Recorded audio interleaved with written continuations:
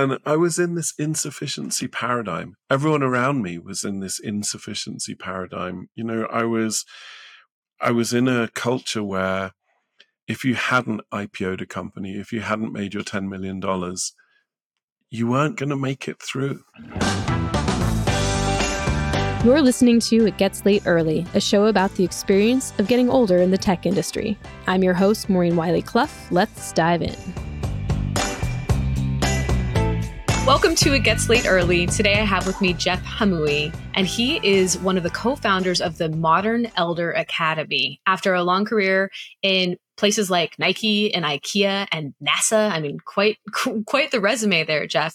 You have embarked on something really, truly extraordinary, and I'm just so glad you decided to come to the show. So thanks for being here. Thank you so much for having me, Mo. This should be fun.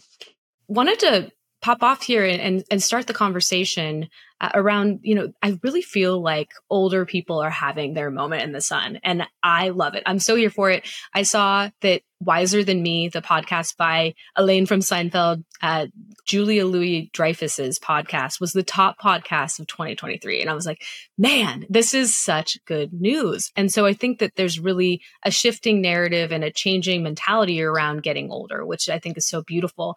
And that's why I really think you should explain to us exactly what is the Modern Elder Academy and how did it come to be, because it's really something that I think is necessary. And I think it's about to have the perfect moment and backdrop societally. Mm. And just on that kind of demographic and on that kind of moment in time that you're mentioning, even from a business perspective, right? People over 50 representing $8 trillion worth of market potential, market cap.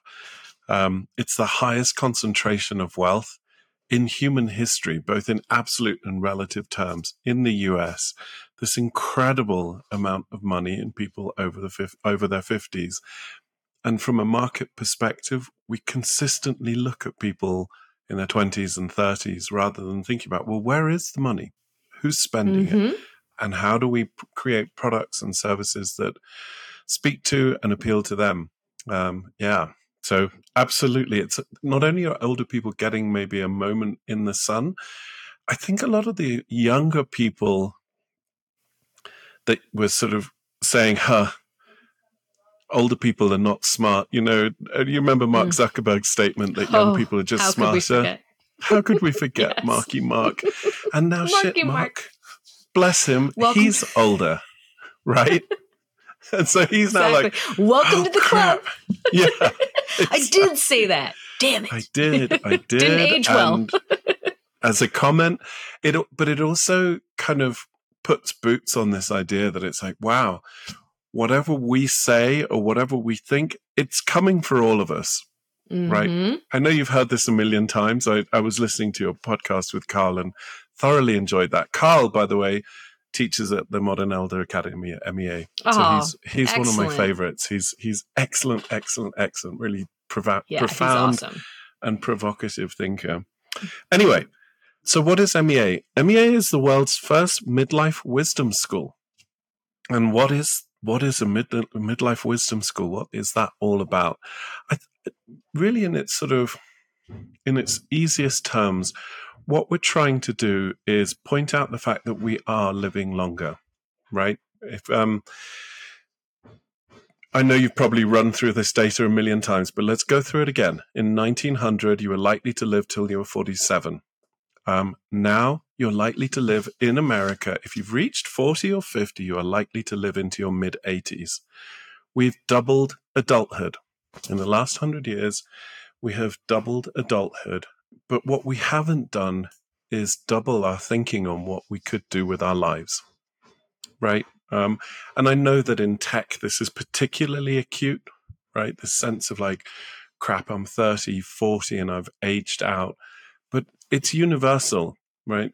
Wherever we are in the world, whatever we're working at, this sense that in our 40s and 50s, we need to have, that we're at the end of something, needs a radical reframing.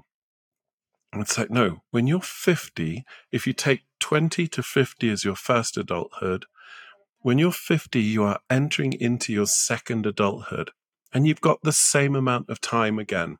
So just take that thought and say, okay, let's create a place for people to come together in their 40s, 50s, 60s and talk about what it might be to reframe aging. If society hasn't done it, what do we have to do that effectively? How do we reimagine our mindsets? How do we reimagine our plans, our thinking, our attitudes towards things like learning, trying something completely different? How do we imagine ourselves as our own parents in our second adulthood, which is a super juicy idea, right? It's like, gosh, my parents did it the first time around. I'll do the second adulthood. Thank you so much. I'll take the second adulthood. Yes, and we've learned so much over the first, right? So we're really well Yeah. poised to move strongly into the second. Well poised and in need. So I think a lot of the research and the science and just our own anecdotal kind of experience is as we get older, we do transition. We move from that kind of acquisition, acquire, look at me, all of that kind of thing, to something that is trying to be more connected, more soulful. In sort of Freudian terms, it's the move from ego to soul kind of thing, right? It's that there's something going on at this age that also requires us to sort of say at that midpoint, at that 50 point, to say, what am I doing? Does it align to what I care about? Does it align to who I am? So to set up a midlife wisdom school is to basically set up a space for people to come and have those discussions, to have those conversations.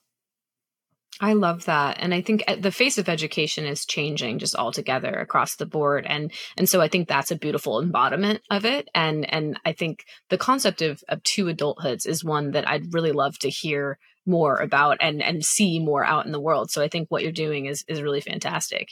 And that we do have so much more to go. Like it blows my mind. I mean, people keep saying, 50 is a new 30. It really is. Like, we have so much more time. And we're moving into, like you said, I thought so beautifully, the soul part where we are less about the ego, less about me. We've tried a few different personalities on for size. We've tried to do a few different things, taken a few different paths.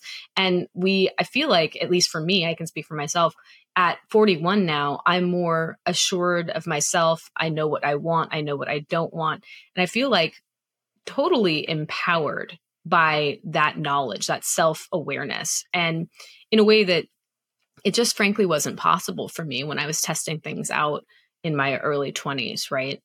So I really do think that it's more than anything else, like a very hopeful thing to understand that we have the ability to shift and move into different places in our lives, whether they're career paths or, into different sort of interests and test and create and all of that. And I think that's really a hopeful and positive thing. You said something that's really important. You said self-awareness, Mo. And when you're teaching someone or when you're working with someone in their second adulthood, you're not working with a kid, right? You're not teaching them wisdom. You're not teaching them anything in many instances. What you're doing is you're creating space for them.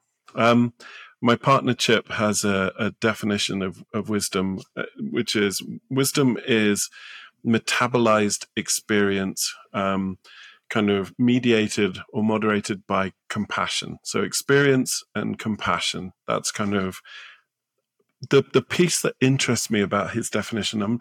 It's too wordy for me and I can't quite get my head around it, but I do love that he has a definition, right? Mm-hmm.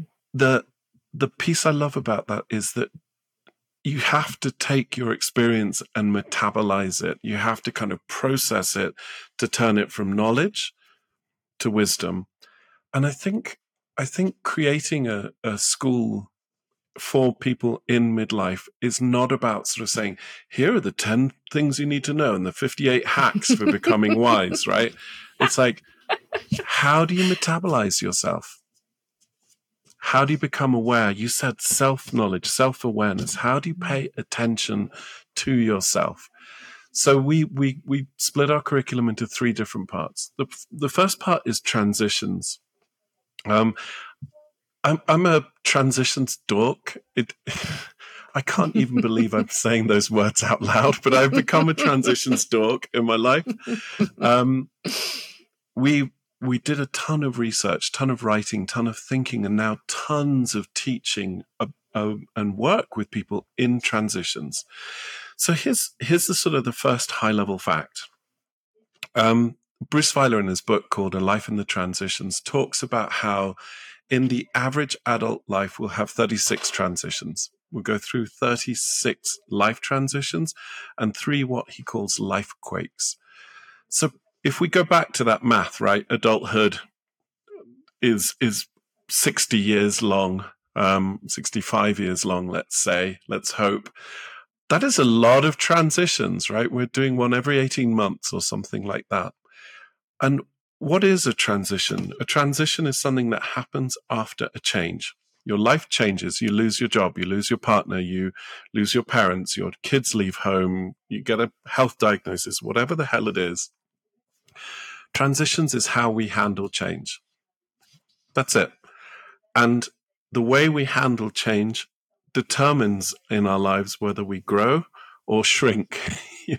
It's kind of weird language, but you know what I mean. You've seen people who, as they get older, they shrink. Everything becomes about what it is that they're defending and protecting, rather than how they're growing, how they're gaining, how they're learning, how they're becoming. Right?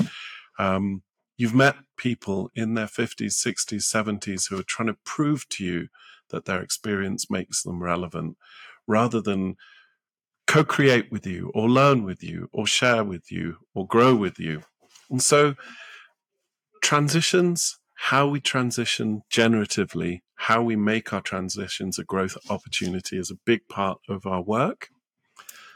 So that's one chunk of curriculum. And we have weeks that are sort of dedicated to transitions that either we run or we have teachers come in and teach about. Hey, quick break here. If you or anyone you know are looking for a new tech job and you're aiming for a company that understands the value of experienced workers, sign up for our email list where we'll send you jobs from companies that we hand select as a fit for tech employees over 40. Go to itgetslateearly.com and add your email. Now back to the show. The next one is purpose. In terms of how we age well, the sort of the 3 key factors of healthy aging, according to Stanford's Distinguished Careers Institute, and some of the research that they've done. A guy called Dr. Phil Pizzo did there. Being in community, so having community, these sort of pro-social behaviors. I don't know if did you watch that Netflix show, The Blue Zones, the Dan Buettner work? Oh, I began it, but being the ADD person I am, I have not yet finished it. Okay. But I'm going to, because it was really fascinating and I knew it had a lot of lessons. Mm-hmm. It does. Dan's one of our teachers, and one of his findings is that the number of friendships that you have in your 50s predicts how long you're going to live. There's a sort of a linear relationship between our social connectivity and our longevity. So number of friends in your 50s, long life. Literally, it's as simple as that. So again, in terms of what predicts a long life, start off with community, well-being. Mm-hmm. Well-being divides between financial and physical. And we've all, we all go through our ups and downs financially. Mm-hmm. And because we're in so many transitions, oftentimes we get to this point of our lives and it's like, crap, I'm not where I thought I was going to be. Yes, I know that feeling well. Yeah, right. Especially, you live in the Bay Area, right? I live in Seattle, actually. Seattle. But same. Same. Same. It's like, same. Crap, I didn't IPO and and make $10 million to just be in the middle class. It's like, this is frigging ridiculous. It's crazy. It's great. It is completely off the hook. The math does not math. Yeah. The math doesn't match. The math doesn't match our lifestyles. Anyway, we don't want to go down that rabbit hole. No, we could go for hours. And then the third predictor of a long and happy midlife and beyond is purpose, having a purpose. And I don't know about you, I find that word, and I've seen that word be sort of massively triggering for people. Yeah. What is your purpose, Maureen? Yeah. It's like, oh, it's Jesus. so big and daunting. Yeah, and you feel like you have to have right. a profound answer for it. And I'm like, my purpose is putting, my kids through school, food on the table. Right. Like sometimes you're just kind of getting by. And I feel That's like we right. need to allow that too. Maybe you haven't found it yet. Right? Like, or maybe this idea of a singularity of purpose, either number one, doesn't make any sense, or number two, only makes sense in the rearview mirror. You know what I mean? Yes, it's when you sort of look through the through line of your life, you're like, oh, right, I was building community and all of those things, or whatever it is, right? So then you can sort of reverse engineer it and say, I'm a community person. But in the moment, it's like, I'm doing green development. I'm working at at the Modern Elder Academy. I'm an innovation consultant. What the hell is going on here? From a purpose perspective. Yeah. So we talk a lot about purpose. You feel it. I think we all feel it. And I think we all get that sense of like anxiety when someone says, what's your purpose? And this is important that you know it. It's triggering. Yes. it's triggering for me. That's why you'll have a happy life. If you don't know it, you won't have a happy life. And you're like, oh, Christ. I think the singular worst career advice that I've heard, and I've heard it spouted off constantly, is, well, actually less so these days, which I'm very heartened by, but is follow your passion. Follow your passion. Okay. What does that mean? My passion, it turns out there are certain things that can come of passion that can actually make you money in some situations. But oftentimes there's not a direct line. Like you said, it's not from A to B. It's not super clear to the outside observer.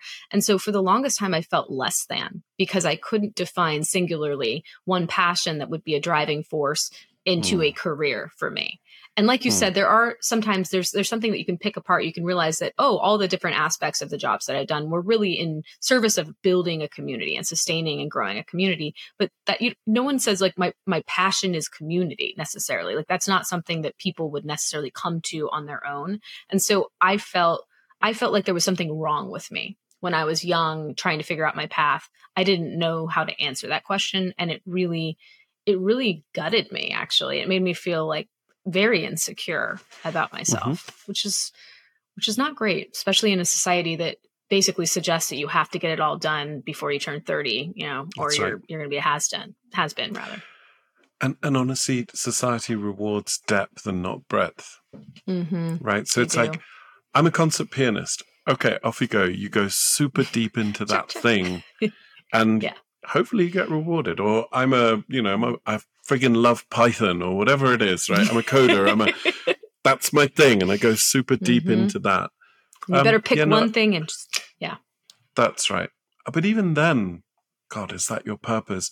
So a lot of what we talk about, a lot of what we think about is, is there a more healthy way to look at purpose in terms of creating a purpose portfolio and thinking about purpose across the domains of our professions, our relations, our community, et cetera, et cetera. And again, what I'm seeing in our work is how that kind of, number one, helps people tune into the fact that sometimes my purpose is my kids.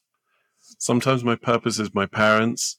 Sometimes my purpose is to surf. Sometimes my purpose is to whatever. And sometimes my purpose is to work. But if we can get those things more balanced and more in balance, and again, going back to your self-awareness, if we can pay attention to our purposes, right? I think we can also then calibrate for some of those big transitional shocks. It's like your job goes away. For many people, especially men, the job going away is this sort of catastrophic loss of relevance, right? Community, purpose, wellness, especially financial, it's all in the work bucket. And it's like, crap, I've lost everything that makes me healthy all at once. So, how do we balance that? How do we have an awareness around that so that we can say, okay, I invest in my friends, I invest in my whatever it is outside of my work so that I can be, more resilient in a kind of a purpose crisis. So that's one of the areas. I also just for the record, because this is right on my head right now, I'm fascinated with the idea that we're obsessed with growth, and I think about this in terms of trees and plants all the frigging time. And if you could see my sitting room right now, it is littered with paintings and poems of trees in winter. Oh, wow. I'll send you a picture. Yes, please do. I want to see it. And this idea that we are obsessed with constantly growing and showing and being in bloom and being in blossom. And there are some people that can, right? You may be a perennial. You may be one of those trees that is just on all the time doing its thing. But for most of us, also, God, what if we could embrace the idea that purpose and being on purpose might actually be being underground and just seeding and just germinating whatever's coming next, and that's okay too. Yeah. Right? You would be stunned at how often just having those discussions and having those permissions, people go, oh, cool. All right. I'm in transition, or I'm sort of germinating. It's okay that I'm not moving fast. And then the last pillar, the last thing that we think a lot about is wisdom. And really, for me, wisdom is a way of saying, okay, so if this generativity, if this way of thinking and living and transitioning and being is a thing, is there like a generative wisdom? Is there a way of living our lives so that we can create that attention, so that we can transition well, so that we can be on purpose, so that we can be at rest, etc.? And what are the practices? What are the ways of making sure we attend to our own wisdom, our own sort of gifts, communities, friendships, really basic stuff? And a lot of this, none of it's rocket science, right? All of it needs time. All of it needs attention. All of it needs a moment between looking after your parents, looking after your kids, looking after your business, looking after yourself, just to say, okay, I'm going to take a week away and I'm going to spend time and think about this stuff. I love that. And it sounds truly transformative. And I imagine you've seen a great deal of progress in some of your students. Do you have a work issue you just can't seem to solve? Ann Morris and Frances Fry want to help you. They're leadership coaches who have solved problems at some of the world's biggest companies. Now they're sharing their expertise with you on their podcast, Fixable. No dilemma is too big or too small. Call 234-FIXABLE to fix your issues in 30 minutes or less. Really.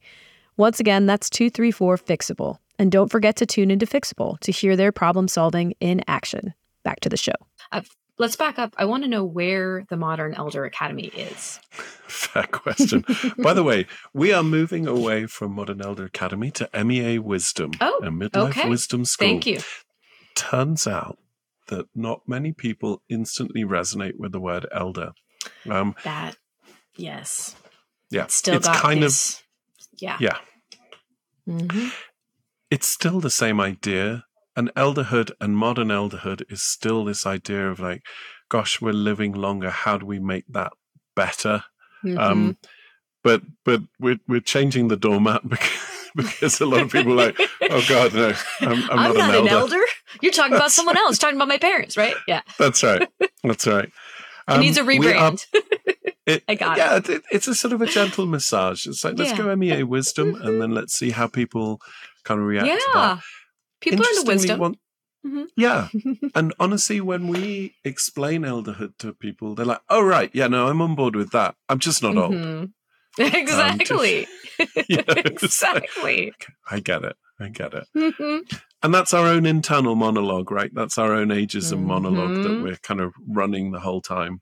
We are based in Baja California, so in a tiny town called Pescadero that is on the beach. It is an astonishing, beautiful campus. Yep, exactly. I must go. I'm manifesting it. Here's the deal. if you can make it down, I'll make sure that we can make it work for you. How amazing. I've signed me up. I'm in. Whatever it takes. Yes. We'll maybe do an episode down there as a Perfect. quid pro quo. That is an excellent idea. Okay, sorry, continue. So the thought is, it is that kind of a place where you arrive and you're like, oh my God.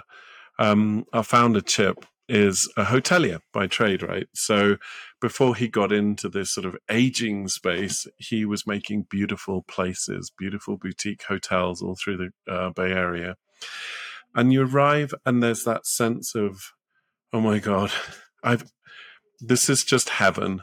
It's very communal. It's very much like you're eating together with a group of people. You're moving through with a cohort. You're at a beach, which is a fascinating place to be in, as much as beaches are inherently liminal, right? It's where land meets the sea. Liminality is that kind of betwixt and between.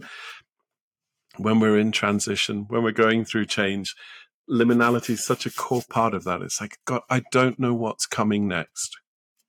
I'm between one thing and another. So I love being in Baja just for the sheer symbolism and the natural beauty.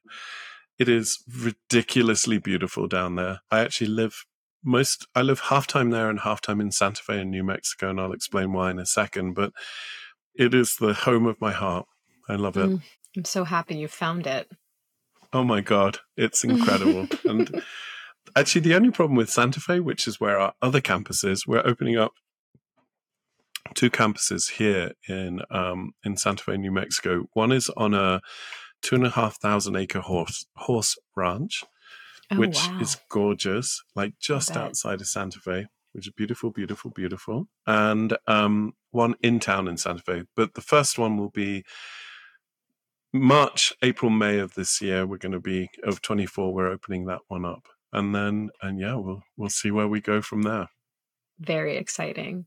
That sounds tremendous. Well, you mentioned Chip Conley, and I know that he has a background having worked in tech at Airbnb, which is a beautiful story in and of itself, and actually how I heard of MEA Wisdom School because I read Wisdom at Work. And, you certainly have a background working in the Bay Area. So I'd love to hear a little bit more about how you met Chip, how this all came to be, and how you wound up down in your home of your dreams, essentially, it sounds like, which is so great. Yeah, there's a lot to say here, and there's a lot to say to this specific audience. I was living in the Bay Area, and I was right in the thick of it. I was working as an innovation consultant around sustainability, around green business type stuff. So I worked with all kinds of companies, all kinds of governments, and then in addition to which, I was running incubator programs, accelerator programs for tech startups, for clean tech startups, for biotech, synthetic biology startups. I mean, it just went on and on. It was all that kind of high frequency, high kind of pace work where everyone was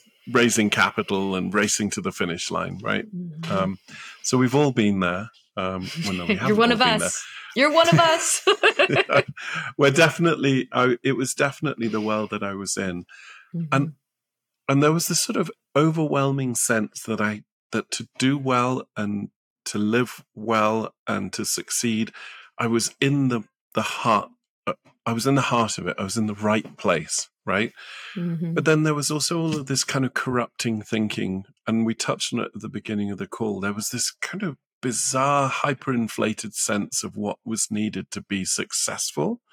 I talked to you just before we started about a lady called Lynn Twist and her work on the soul of money. And she has this sort of doctrine of sufficiency, which is if you build from sufficiency, you know what? I've actually got the quote right in front of me, so I'm not going to butcher her words. Suffering around scarcity is so deep that we're not aware of it. Scarcity is an unconscious and unexamined mindset that many of us are so unaware of that it is intrinsic. We see scarcity in time, tasks, everything, money, and so on and so forth.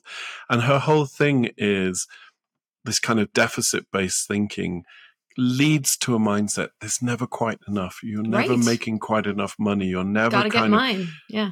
Yeah. And her whole kind of aha was like, what if I shift my mindset to sufficiency? that I am sufficient, that what I'm getting is sufficient, that what I have is sufficient. Oh, wow. The reverberations of that, if we all had that mentality, can you imagine? Wow. Yeah. Shall I give you another Lynn Twist quote? Yes, please. Apparently. Apparently she's quite the wise one. I love her. She's amazing. If you let go of trying to get more of what you don't really need, it frees up oceans of energy to make a difference with what you have. When you make a difference with what you have, it expands. So good.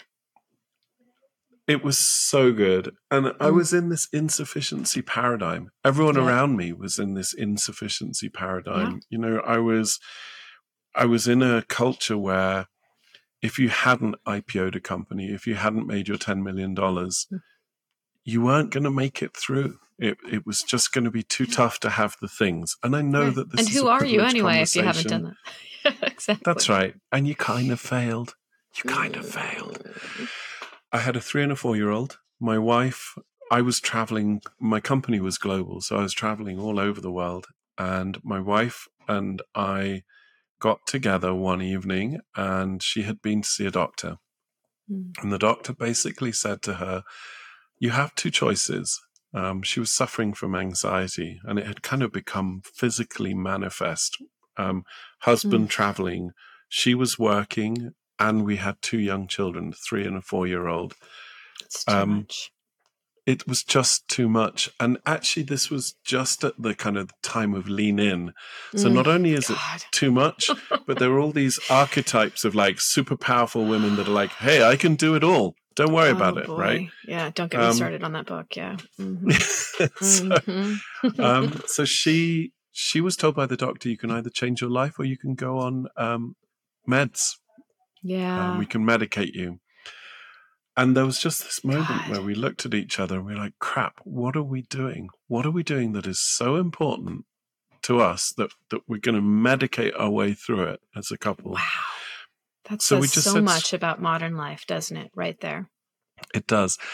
Dirty secret. I then went and talked to a whole bunch of my friends, and they were like, oh yeah, my wife's on meds, or I'm on meds, or this. Check across the group. I was astonished. I couldn't believe how many people had taken the red pill, right? That kind of matrix bifurcation. Yeah, absolutely. So we're medicating ourselves through our lives just to make it work, just to make it happen. Oh my gosh. So we were like, screw it, let's go. We went down to Baja. We had a Tacoma truck, one of those sort of flatbed trucks, piled the kids, piled the dog, and we just went. And it's from San Francisco to Baja is 1,000-mile drive. And it's actually a spectacular drive. If you've never done it, it's stunning. I think I might follow you down to Baja based on what you've just described, but keep going, please. Do it. It's astonishingly empty, and sort of that physical, natural emptiness and beauty. I like it. I'm going with it. Beautiness works on the soul, right? 5 days of just driving. Gosh, meditative, right? Yeah. It's super meditative. And on the way down, I got introduced to this cat, Chip Conley. But before I get to Chip, we arrive in Baja. We set up and it's our first leg of our adventure. We're going to go away for 6 months and just reset, recalibrate, decide what came next. We arrive and I meet these kids. They're sort of stinky hippie kids, right? They're trimmers. They're trimmigrants. Yeah. So they trim weed and then they kind of travel. So they trim weed for 2 months and then they travel. 2 brothers, 2 sisters, and one of the brothers and one of the sisters is dating. So the 4 of them have been hanging out for 10 years together. In that 10 years, they've trimmed together, they've saved together, and they've invested together and built 10 surf houses around the world. Surf houses? Does that mean where you rent surfboards? Okay, I'm not surfing literate. Okay, little house where people go for surf holiday. Okay, cool. Right, so the 4 of them own 10 homes around the world, in epic surf spots. They've trimmed for 3 or 4 months a year. They surf, buy land, get a house built, and then they do it again. Rinse, repeat. They own these 10 houses. Sounds kind of dreamy. It sounds kind of dreamy. And I arrived and I was like, what the hell? These... I'd sort of had this like superiority thing, right? Leveraging and scaling and running fast. And then these hippie kids weren't working. They'd made enough money. They had enough assets that they could live pretty simply and surf and do their thing and write their blogs and play their music and whatever the hell they were up to. And they were in their 30s. And I was like, crap, I've been fed a line here that there is a paradigm for making money and doing well. And these kids blew it out of the water, and I was so impressed, and I was so impressed, depressed, suppressed. Exactly. All the things. Quick question about those people: were they child free? Yeah, totally child free. Yeah, that does help with the whole. Anyway, the whole freedom just a quick thing. Side note. Yeah, that whole freedom thing. Yeah, you kind of have to stay put once you. Yeah. Oh my. Anyway, continue. That's really interesting though, to meet someone who has done life completely differently from you and realize maybe they did it the right way and we have not been on the right course. Oh my gosh. Yeah. We were, again, it's like there is this pathway, especially in places like the Bay Area, that is such a groove, right? It's like to be successful, you go to Stanford Business School, you rack up a bagload of debt, you then go to a tech startup and you IPO and boom, boom, boom, boom. And if you don't check those boxes on that pathway, it's hard. It's a hard place to be. So just hard. Having the different paradigm was just like, wow, that was amazing to me. Great to have exposure to that. Yeah. It was amazing. It was amazing. And then I was all like excited because I was like, oh my God, I've managed to find a way of taking 6 months off. Aren't I clever? Yes, you are.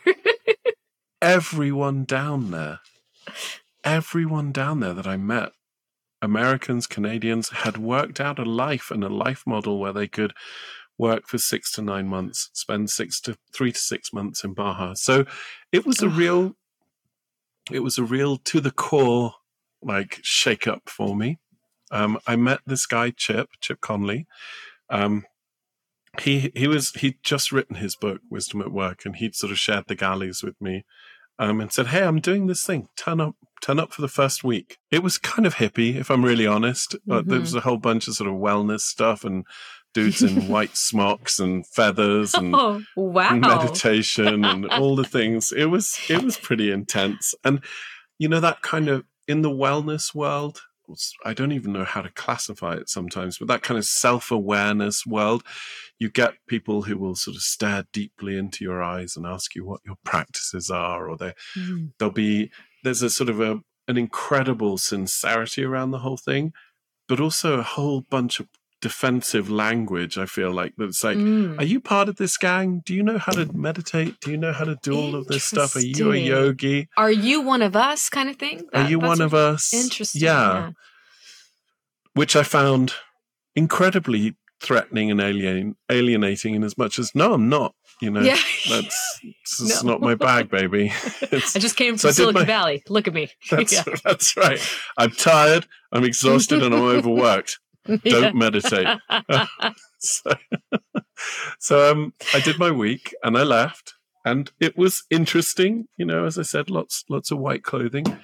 And then I got a call. Did you come with feathers too? Were you by the end? Feathers. Did you? Okay. Just wondering how far you assimilated into this group during that week. I didn't get it. You are such a kook.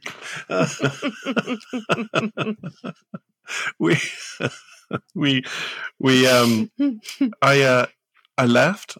I got a phone call a week afterwards from Chip's co-founder, a lady called Christine Sperber, who's like, are you still in town? I was like, yeah. She's like, we could use some help. Can you come and facilitate the week? Sure. So I turned up week 2 of my sabbatical, I guess, and started teaching at this place. You started working during your sabbatical. Yeah, of course I did. Right? It's deeply ingrained. It's deeply ingrained. And honestly, it was more than that. It was like, why the hell not? I don't know anything about this stuff. why not? Let's jump in. It was kind of terrifying because I literally was in front of a room of 20, 30 people who knew a lot more about what I was teaching than I did. But simultaneously, I was able to kind of create this whole entryway, which is wisdom is shared, not taught. I'm not here to teach you. Guess why? Because I don't know what the hell I'm talking about. Does anyone? No. So let's all share it. Let's work this stuff out together. I think anyone that sells you answers in this world is selling smoke and mirrors. Ultimately, do the work, do it yourself. There are great prompts, there are great provocations, there are people with true wisdom to help us metabolize ourselves, but ultimately it's on us to do that work. And kind of coming from that angle of, let's make this accessible. Let's strip out all the bullshit, all the language that doesn't invite people in. Let's try to create something that people, and we were getting all kinds of people because of Chip's background in Silicon Valley. We get a lot of techies, a lot of startup people, men, women, all sorts.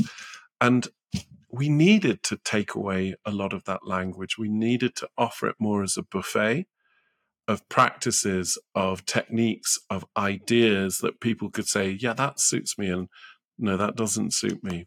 And so that kind of set our culture very much that gave our culture a direction and our tonality a direction of the sort of open, accepting, try it. There's not a kind of a, you don't need to become a certain type of person to do this, to eat off the menu. You know what I mean? So I think that's great. Yeah. Choose your own That's how adventure. I got involved. Choose your own adventure. Yeah. And then I started doing community development down there. So we built our first regenerative community in Baja, which is just coming to a close now.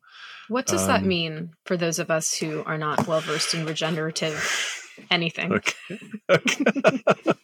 Do you have another hour? Crap. Okay. Next time.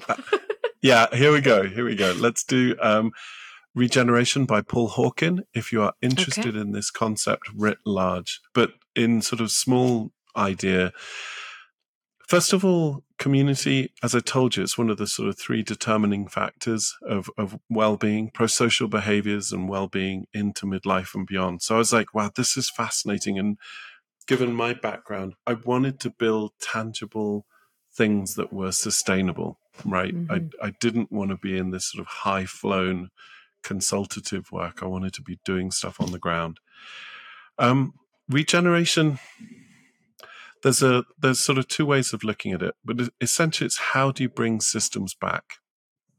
How do you heal a system? And again, in Paul's book, he says to regenerate a system, you have to connect it more deeply to itself. In terms of soil remediation, that might mean like, instead of putting chemicals on soil and killing everything that's under the ground, how do you work with the biome that's in a soil to bring it back to life so that it can feed plants, so that it can look after, you don't have to use pesticides, herbicides, right, all the things. It seems sort of analogous to preventative care versus just treating illness. Absolutely. And working with the existing system to bring it back to life. Soil is where this whole regeneration story started. And there's some fascinating kind of work on how you regenerate a soil, and in so doing, how you create a different agricultural style that is far more nutrient dense. It can create far greater yields, sequesters carbon, because all of that stuff underground is made of carbon, right? Whether it's roots or bugs or, whatever the hell it is, mycorrhizal systems. And so there's all of these proof points that what goes on if you look after the soil is highly impactful for climate, for the self, and so on. So that was kind of the first, like, oh my God, this is fascinating. Learned about it, and I'm doing all this wellness work, and it's like, oh my God, there's absolute corollaries between what we're doing with the soil and what we're trying to do for ourselves as human beings. How do we Yes. replumb and reconnect to what it is that we care about, put that all together? So that's the kind of the good news story about regeneration. And as an idea, it's sort of spread. It's kind of hip in the way that sustainability was 20 years ago, right? So you now have regenerative dentistry and all sorts. At heart, it is about how you heal systems, how you bring them back. And I think what's sad about regeneration, the sort of the hidden story of regeneration, is just look at the simple word. Sustainability was about sustaining what we had. Mm-hmm. Regeneration is about bringing back what we've lost. And if you look at the sort of the environmental movement, that has been the trend. It's like we are no longer at the point of sustaining. We're at the point of regenerating. And again, maybe to sort of try and wrap this conversation, or not even wrap it, but just like pull these thoughts all together. One of the things that fascinates me about this generation, people in their 40s, 50s, 60s, we talked about this massive concentration of wealth. Mm. So we've got the wealthiest generation that are going to live longer and healthier at this age than anyone else before. They've got this gift of a second adulthood. And we're facing a set of global challenges that require time, connective thinking, and a degree of affluence. And I feel like if there's ever been a generation that could actually deal with it, this is it. This is the one. And so how this work all ties together for me is get people to work on regenerating their own soil. Get people to start to think about their purpose and wisdom, and how fundamentally wisdom is about caring for yourself so that you can then go out and serve others, and then connect them up to these bigger purposes, something that is more meaningful than, am I anxious? Am I stressed? Something that is more impactful in terms of, well, can I create a regenerative farm, or can I do something in my community? And it doesn't have to be dramatic. It can be looking after dogs or babies or whatever it is that you want. But how do you connect to something greater than yourself?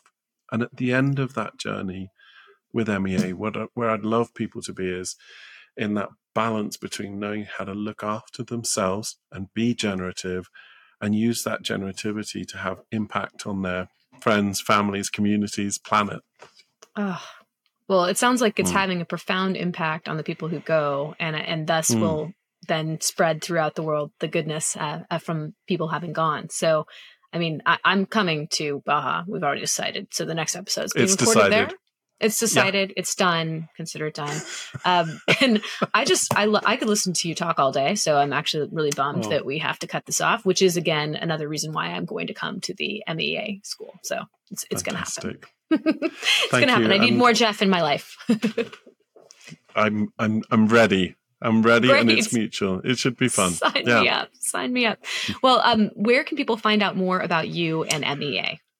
MEAwisdom.com. Go to our website, check it out, have a look-see. Don't be worried by the word elder. You don't have to be old to be elder. And you don't have to be old to start to think about how you want to age well.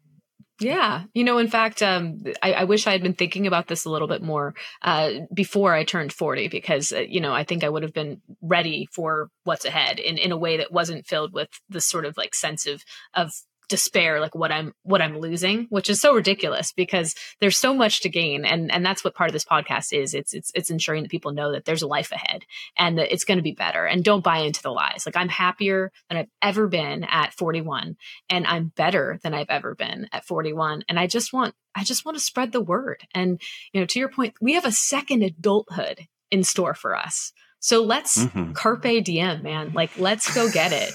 Let's go have a good time and spread the love, because like you said, it's not all about us individually. And people, I think, get into this process where they start thinking about, like, what is this all about for me? And it shifts over time to, what is this about for other people? And what I loved about what you said was, it can be something pretty small scale. It can be on a micro level that you're having an impact. It can be your family. It can be your friend group. It can be your immediate community. It doesn't have to be bigger than that. And there's nothing wrong in having a life that is about those things that are on a smaller scale. In fact, there's a ton of beauty in that. And Agree. I think if we could just focus on what truly matters to us and what matters to the people around us, the world would be a lot better place. And to your point, we'd live longer, because if you have friends in your 50s, you're going to live longer, right? Mm-hmm.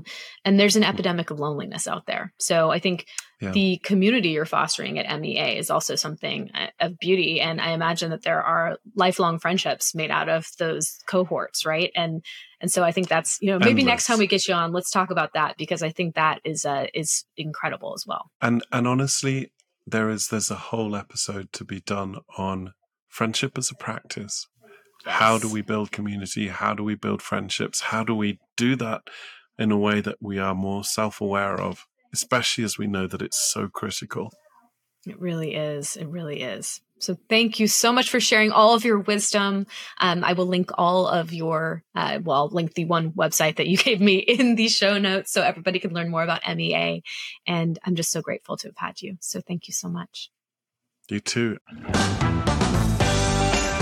Thanks for joining us today at It Gets Late Early. I hope this episode was insightful and entertaining. Now, before you go, if you're old and work in tech, just like me, I have something really cool for you. We're putting together a job board specifically for seasoned tech workers, where we'll curate the best opportunities for experienced tech talent. If you want a place to look for work where you can trust there won't be so much bias in the hiring process, go to itgetslateearly.com and sign up so you'll be the first to know when we launch it. Thanks, and see you next time.